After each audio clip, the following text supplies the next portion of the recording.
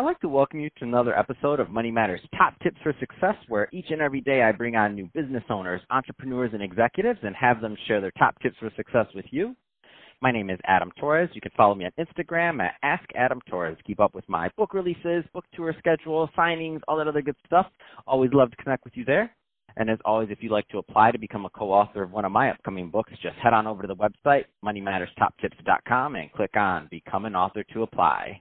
All right, so today is a very special Reunion 2020 episode. What is that? That's when I bring on a guest that I had on the past, and I liked him so much I had to invite him right on back. So today's guest is Benjamin Panter, who is Chair of Executive Compensation and Governance over at McDonald Hopkins. Ben, welcome back to the show. Thanks a lot, Adam. Appreciate you having me back. All right, so we had a really good year in the podcast, a lot of new listeners. So today's topic, of course, executive compensation. But before we do that, we get into that, I don't want to assume that everybody caught the first episode. So let's just start off with you telling us a little bit more about McDonald Hopkins and what you're doing over there.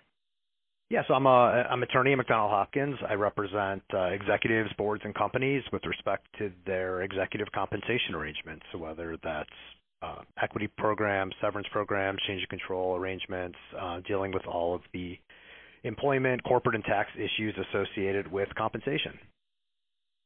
Awesome. And so just to set the stage, there's a lot of executives listening all throughout the country right now. They're hearing this. They know maybe a little bit about executive compensation.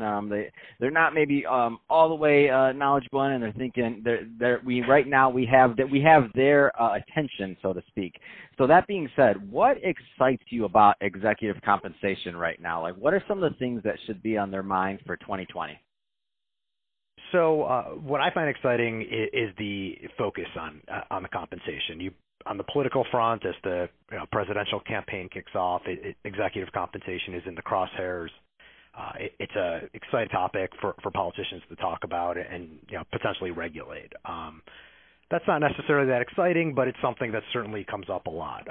What I find exciting is really the diversity of programs, what people are really trying to differentiate themselves with their compensation programs. I do a lot of work with companies that try to come up with unique and creative ways to compensate their executives and their employees, and use that as a means to attract, retain, and motivate their employees. And it's really exciting working with them to come up with programs that reinforce their culture and philosophy.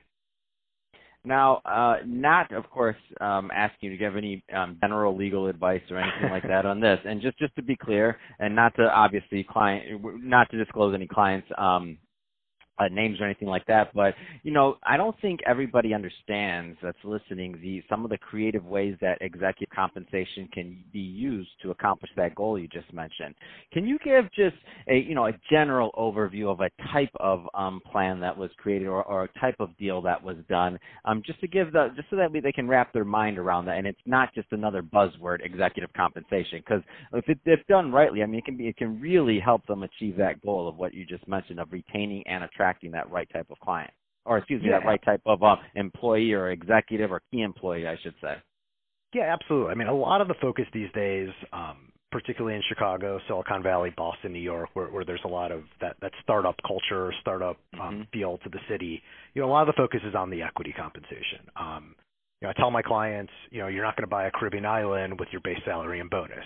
The equity is where you're really going to hit your home run. And so equity compensation comes with a lot of legal risks, tax risks, but it also presents a lot of opportunities. I'm working on a matter now where we are restructuring a corporation into an LLC so that we can grant something that's known as profits interest, which is a very tax efficient form of equity compensation where if you do it right, you can basically get taxed at capital gains rates ultimately as opposed to ordinary income. And at the end of the day, the net dollars you put in your pocket is really what's important. And so, there's a lot of variations on that theme, but it's important to keep, again, everyone's favorite topic, which is tax law, into account, but it really is a driving factor in a lot of these programs.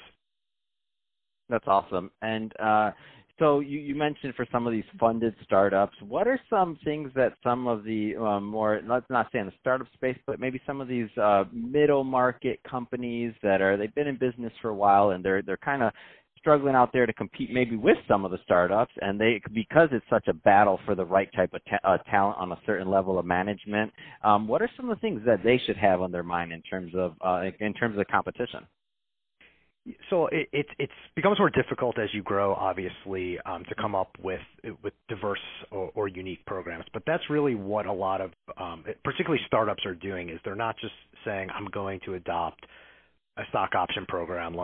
Give me your form stock option program." What we do is we really spend time sitting down, as I mentioned earlier, and coming up with their program.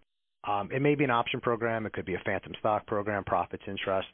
There's an infinite number of types of programs. But if you can come up with the right program and most importantly, communicate it to your existing employees and potential hires that they can participate in this unique program, it can be a very powerful way to both attract and retain employees.